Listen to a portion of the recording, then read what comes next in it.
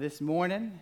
And like we said, the video said at the end there is when we're talking about a church that was given over to the grace of God and they were pressing into. When we're looking today at the church at Antioch. This is actually going to be a fun day. We're going to get to use our phones later in the message. So if you have your phone, go ahead and get it out. Just be ready for it. There'll be a time when we'll use it. If you have a smartphone, even if you don't, you can participate in this. So just be ready for that. That'll be towards the end. But before we really get to the text, I just want to ask a question. It's a little silly, but it's something that I think happens quite often. At least it does with me. Have you ever done something? I mean, it's like totally awesome. What you just did was the most cool thing in your mind that you've ever done. And then you look up and you look around and like nobody was watching. Has that happened to you before? Or maybe, you're like me and you do something totally lame and not cool. And you look up and then like everybody's watching. And you're like, oh, like what's happening? And when you do that, something that's really cool and no one sees it, you go to tell someone and like, yeah, right, you did that. I'll believe that when I see it. Well, I'm like, well, goodness, you should have looked a few seconds ago and you would have seen it. It feels like that happens all the time to me. And I think it happens a lot between husband and wife. I think it's just because they spend so much time together. And not to name names, but maybe one claims that she was the first one to get our baby girl to smile, and it not just be because she was pooping in a room like by herself. I don't know if that happened or not. Or, not to name names, maybe you could be like one who something's falling and he utilizes his cat-like reflexes and he catches it at the last minute right before it falls, and it would be a catastrophic, day running. It would have just messed up the entire day. Things would have got everywhere. The phone would have broke. The drink would have spilled, whatever it is. But because of one man's heroism, it was stopped. But he looks up and there's no one there to see what just happened that was totally cool. And he's like, oh man, that's a bummer. Or you can also be like a man who sees his wife do something pretty cool and then just pretend not to, just to bug her. Maybe that's you as well. But those are silly questions. But we all kind of had that feeling. We're like, man, this is pretty cool. And people go, I don't know if that happened or not. Oh, that's a bummer. It would have been cool if you would have believed what I said. And we're going to be looking at a church today, and to kind of transition a little bit into what we're going to be talking about, is that God was doing some pretty amazing and awesome things at the church of Antioch. But the leaders in Jerusalem weren't there to see it. And they didn't believe it at first. So they had to send somebody to investigate. And that's where our story is going to pick up in Acts 11, 19 through 30. And then we're going to jump ahead to Acts 13, verses 1 through 4. It's going to be on your screens and handout and your Bibles. So if you would, just read along with me. Now those who were scattered because of the persecution that arose over Stephen traveled as far as Phoenicia and Cyprus and Antioch, speaking the word to no one except the Jews. But there were some of them, men of Cyprus and Cyrene, who on coming to Antioch spoke to the Hellenists also, preaching the Lord Jesus. Now the Hellenists are Greek-speaking Jews. They were Jews who left Palestine. They were in the dispersion, and then they got mixed in with the Greek culture. They took on aspects of the Greek language and its culture and mixed it with Judaism. And the Palestinian Jews looked at them as a little bit less orthodox. They didn't really look on them with favor. They wouldn't have been high up in the eyes of like the Pharisees or the Sanhedrin. But that's who they went and they targeted. And it says the hand of the Lord was with them. And a great number who believed turned to the Lord. The report of this came to the ears of the church in Jerusalem, and they sent Barnabas to Antioch. It's the investigation that we were talking about.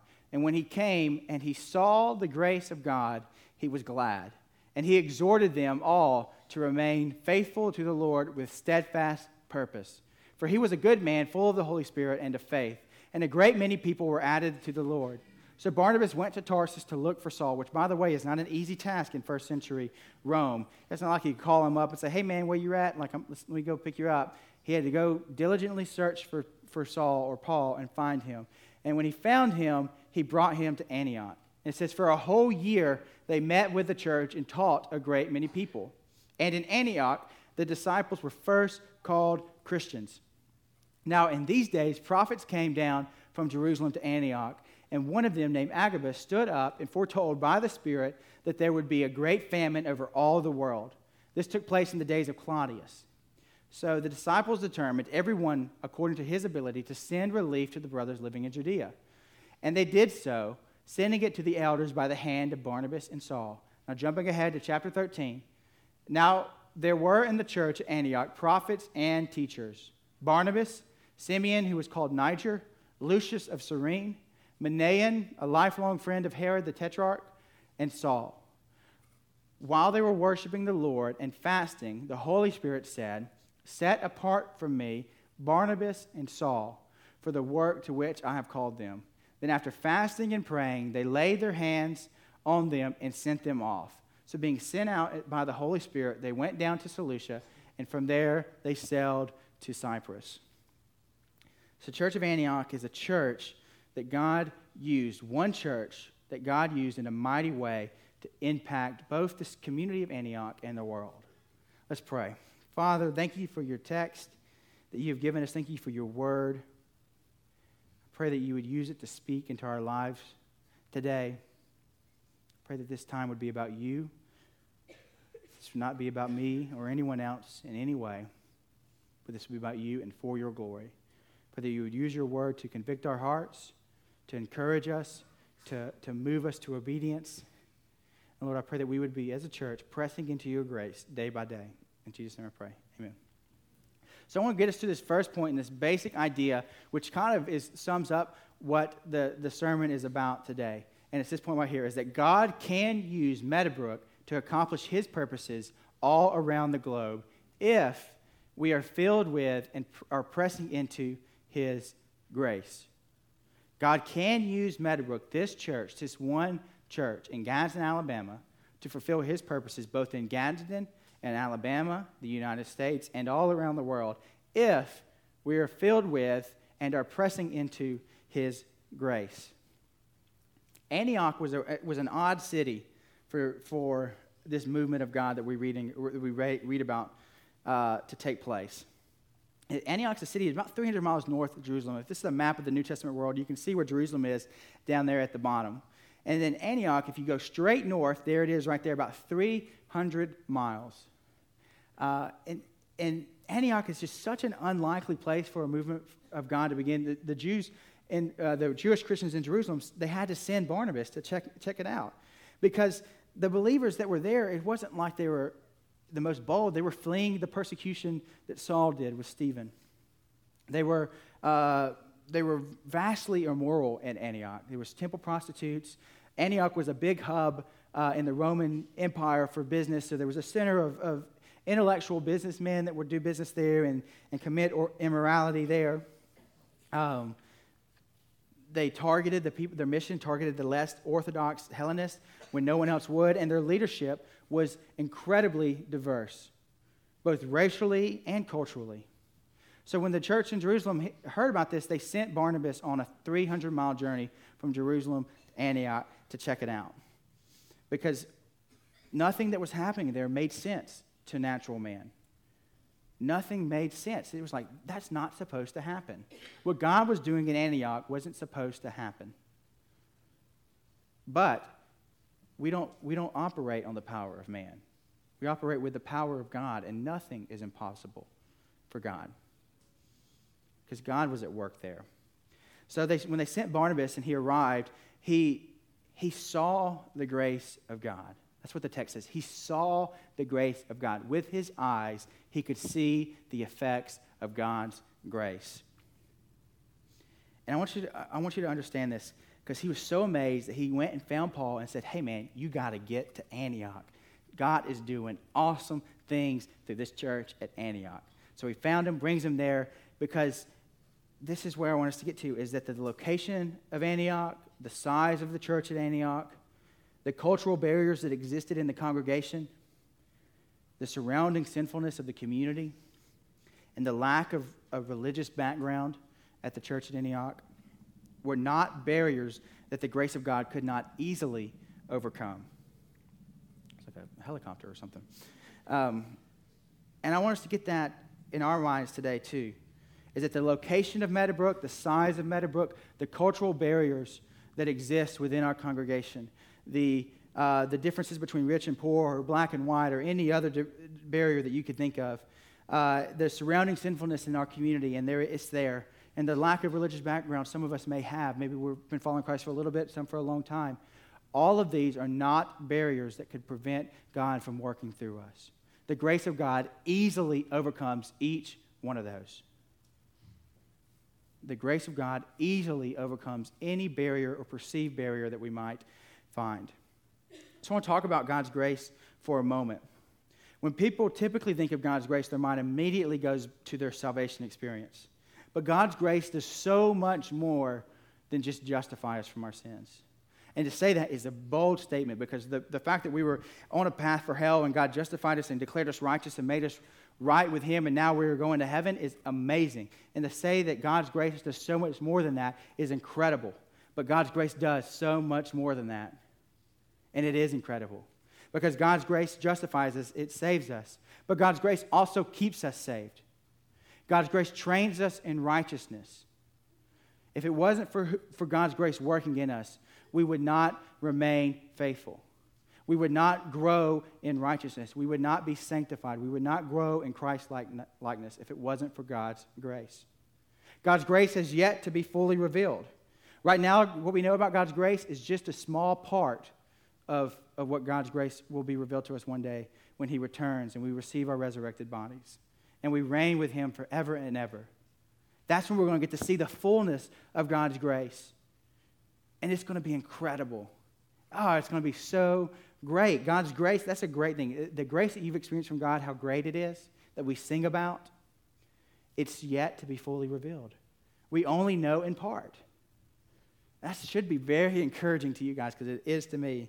So how do we interact with God's grace? One, we proclaim God's grace. Our message is a message of grace. So it's a gift. It's a free gift to those who hear it. We stand in God's grace when the attacks from the enemy come, when the trials in this world come. We stand firm in God's grace. 2 Peter says we grow in God's grace. We grow in our knowledge of it, in the application of it, in the sharing of it. We grow in His grace. And then 1 Peter says we serve out of God's grace. God has graciously gifted us with specific talents and abilities, some spiritual gifts through the Holy Spirit, some that we were born with, that He has gifted us with by His grace that we use to serve one another. Jesus says in John 15 that apart from Him, we can do nothing. So I want us to think through this prayer that a pastor has wrote, and it's kind of had an impact on my life. I just want to just read it to you and just walk through it for a second. His prayer goes like this. It says, "In Christ, there is nothing, God, I could do to make you love me more.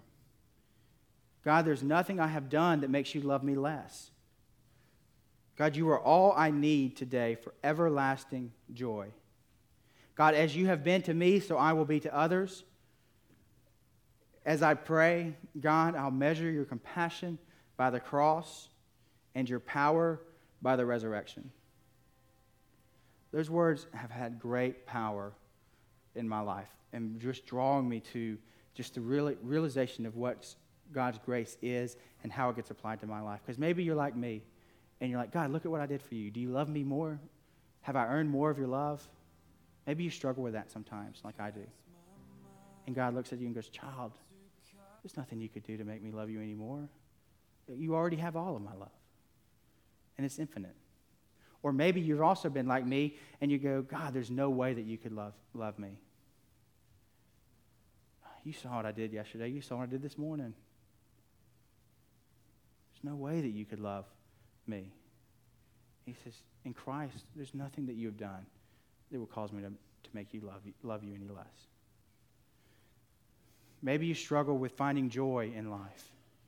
And God says, come to me. I'm all you need for everlasting joy. That's grace. And He shows us grace to us so freely that He goes, hey, as I have been to you, God says, be like that to others. The grace I have shown you, show to others. Forgive others. Love others. Serve others. And then if you struggle with, man, is God really compassionate? As you're praying, look to the cross. when you're struggling to feel God's compassion in your life, look to what he did for you on the cross. And then you wonder, well, God, do you have is it possible for me to break this sin addiction?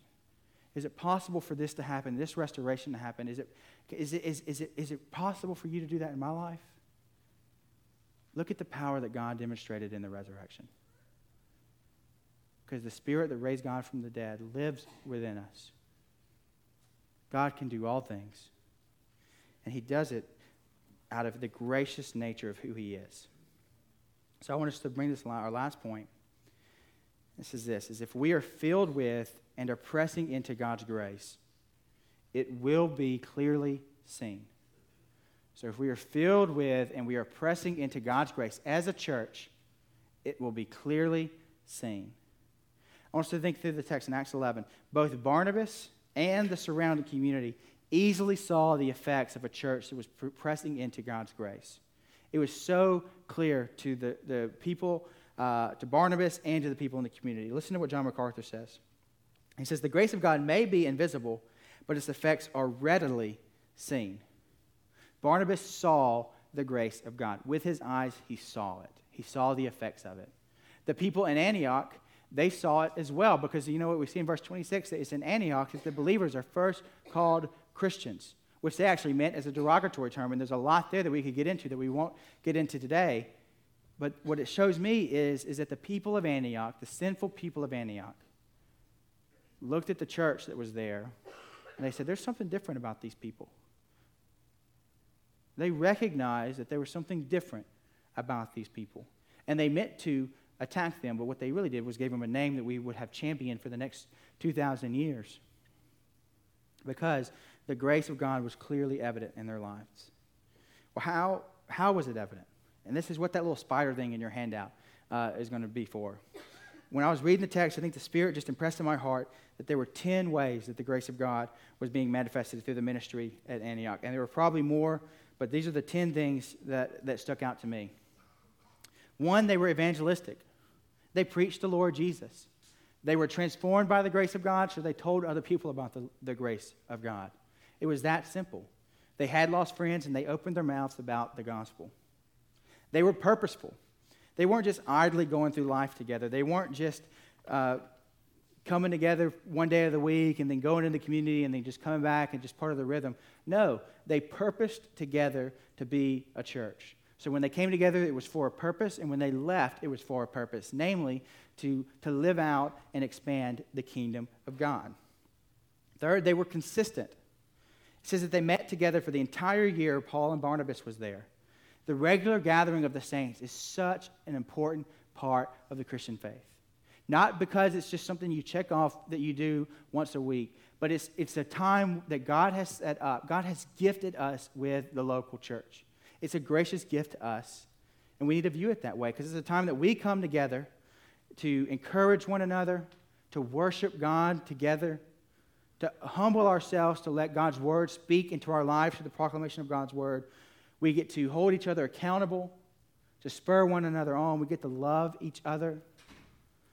God's grace is easily shown and felt from others in the context of biblical community.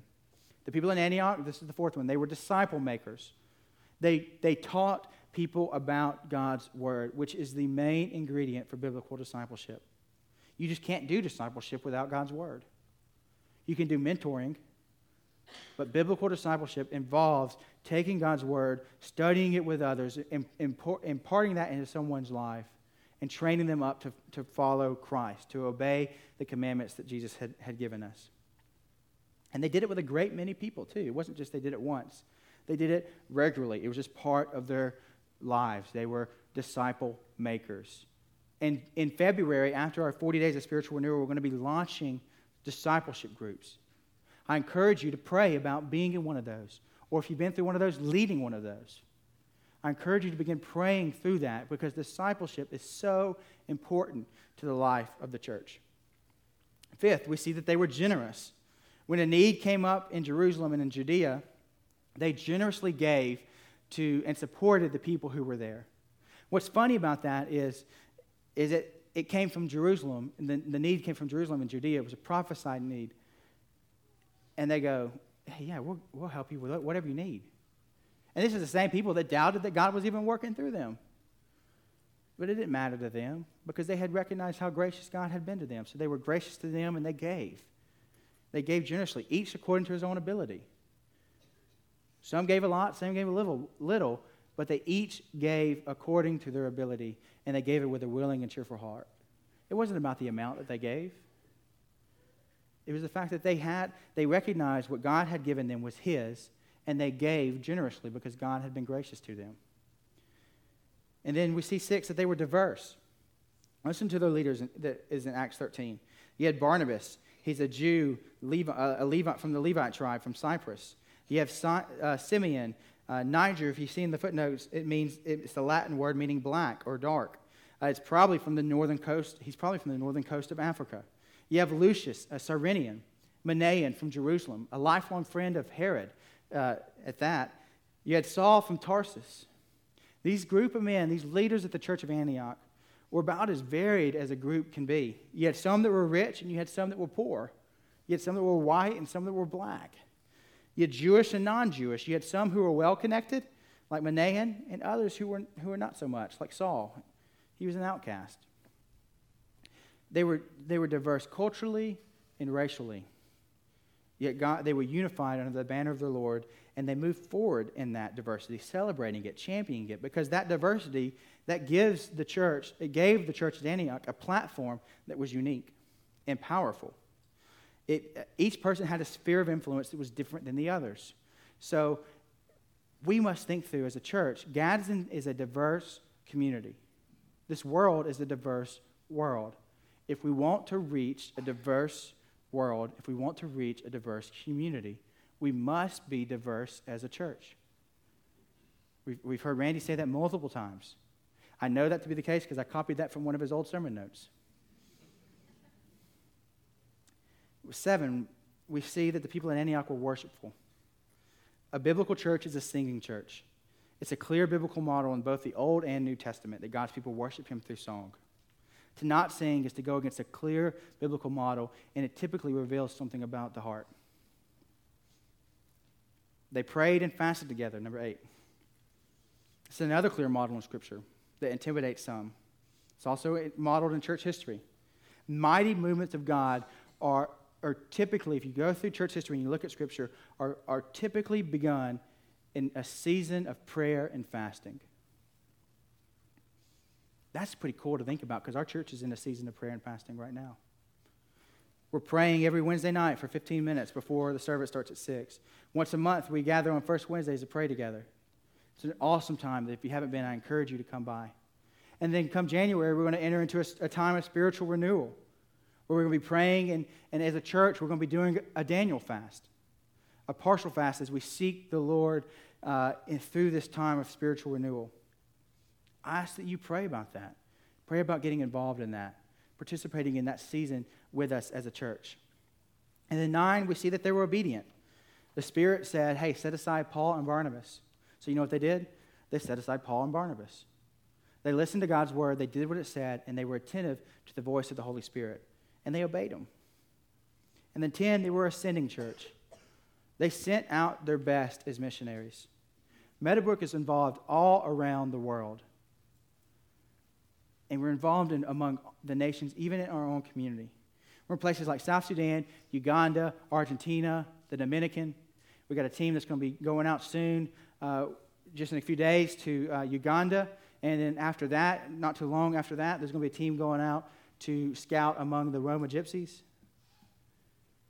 We're engaged among the nations. We have people gathering with international students. We had people here on Tuesday eating a dinner with international students, having conversations about just their life, and then hopefully that will lead to some gospel conversations. I know I had one with a guy from Pakistan, a Muslim from an unreached people group. And then we have people who are going to be getting involved in Clarkston with refugees from different countries around the world. We do all that because we firmly believe that God can use Meadowbrook to reach a community that is unreached by the gospel. We firmly believe that God could use us, this small church in Gadsden, Alabama, that could reach a whole people group for Christ. We believe that can happen. So we're making steps to make that happen. And now remember, these 10 things right here, they're all the result of God's grace working in us. If you do all 10 of these, great. In Christ, there's nothing that you can do to make him love you more. If you need to grow in these things, or maybe you've done a bad job in the past, but you desire to do better, hey, in Christ, there's nothing that you have done that can make him love you any less. None of us have it all right. None of us have it together completely. Some may look like they do more than others, but ultimately, we all struggle. We're all pressing into God's grace, looking forward, forgetting what lies behind, and striving for what is ahead. But when we come together as a church, as different as we each are, and we collectively press into God's grace, and we begin to pursue ministry in these areas, there's no telling what God could do through this one church. There's no telling what God could do through the ministry of this one church, both in our community of Gadsden and around the world, and in the state of Alabama, and in the country of the United States. What if Meadowbrook was the church that began a movement of racial reconciliation, that began here in Gadsden? There needs to be one in Gadsden, by the way, that led to one that affected the whole state of Alabama, that then bled into our country. What if God used Meadowbrook for that? What if God used Meadowbrook to reach this country, this people group of Shia Muslims in Pakistan? God can do that through the ministry of our church if we press into his grace and we fill ourselves with his grace. So remember I talked about the phone thing? I want to bring those out again. I'm going to have a little quick business meeting. Because the last thing we want is to walk out of here saying, that's pretty cool stuff. Or you may be saying, that was pretty lame stuff. That's fine, don't tell me that. But I want us to have a clear direction of where to start and to go. So this is the first question. In which areas is the grace of God clearly being revealed through the ministry of Meadowbrook? Where do we see God moving? Where do we see God moving in our ministry? Can we go, man, God, praise God for this ministry at our church? So I want us to get your phones out, and I want you to text MB Church to 22333. So we're going to ask two questions. So text MB Church to 22333. And so if you want to answer both questions, you got to do that now. And then you're going to get a response back, and I want you to hit join. And then once you're joined, I want you to answer that first question. Where is God's grace being clearly revealed through the ministry of Meadowbrook? And I want you to text a letter, A through J, corresponding to the word. So don't text the word, just text a letter, and we're going to get those on the screen, and you're going to see as those are coming in what we as a church are recognizing God is moving in our church.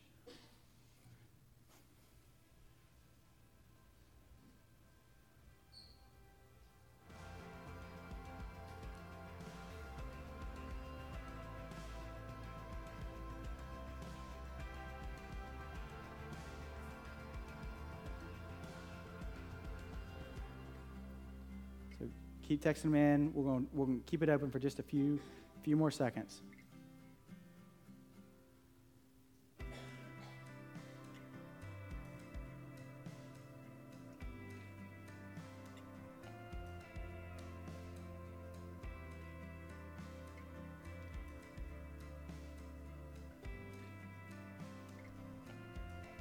Technology is pretty cool, isn't it?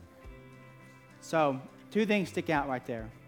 They're about equal. It's worship and disciple makers. Praise God for that. Praise God that God has put in our hearts that disciple making is a priority and that worship is a priority. I want us to share this verse with 1 Thessalonians as Daniel clears the screen and we get ready to ask the second question. Finally then, brothers, we ask and urge you in the Lord Jesus that as you receive from us how you ought to walk and to please God, just as you are doing, that you do so more and more. Just because we think that God's grace is being clearly revealed in those ministries, press further in. Ask that God would do that more and more. Now the second question, in which areas do we need to press further into the grace of God to improve our ministry at Meadowbrook? Where are these things, we're missing it? Where are we missing it? Do we need to press into God's grace because we need to be more evangelistic? Or do we need to be more purposeful? Where are we missing it? Text these numbers, text these letters in.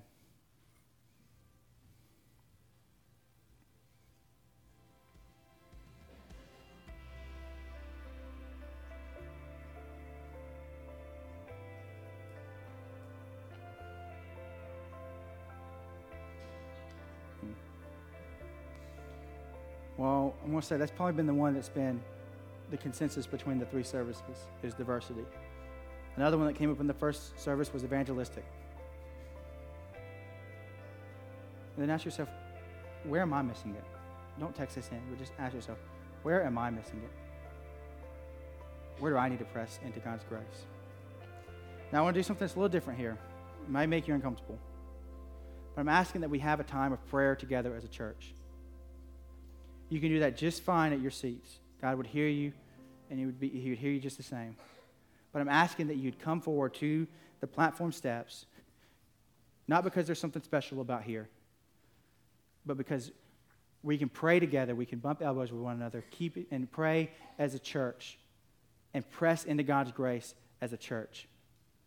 And we can be accountable to one another because we want this to be something that we move forward in. So I ask that if this is something you feel like God's leading you to, men, women, families, I'll ask you to come down to the front now. You can stand, you can kneel, however you want to, but I just ask, as a church, that we would take this calling seriously and we'd pray.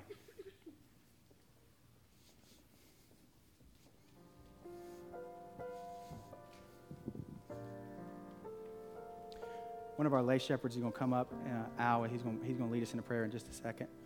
But as you're coming, I just want you to think through that list again and just to press into God's grace. Ask for forgiveness. Ask Him, where do you want me to be pressing into? Our church highlighted diversity and evangelism this morning. Press into God's grace. And as Al prays, and just in your spirit, if something just resonates with you, just respond with a yes, Lord.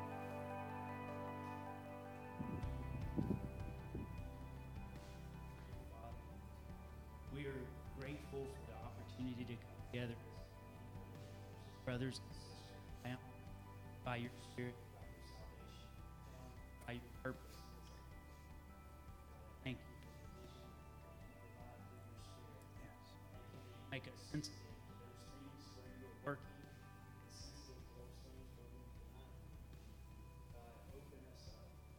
Reveal to us greater wisdom than we have today. Make our hearts sensitive to those around us, to see them as your creation, as your purpose, as your intent to bring salvation and peace to the people in the community of Gadsden, Alabama. Lord, we pray for diversity. Yes. We pray for evangelism. Yes.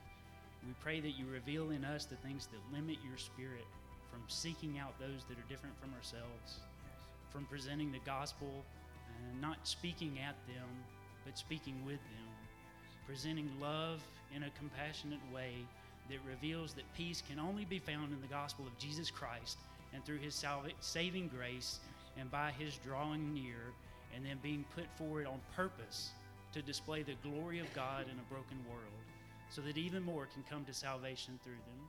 Lord, make us disciple makers with a diverse background and a great desire to make your name known great in the city of Gadsden, the county of Etowah, the state of Alabama, and in this world. We ask all these things in the power of the Holy Spirit. Yes. Amen. Amen.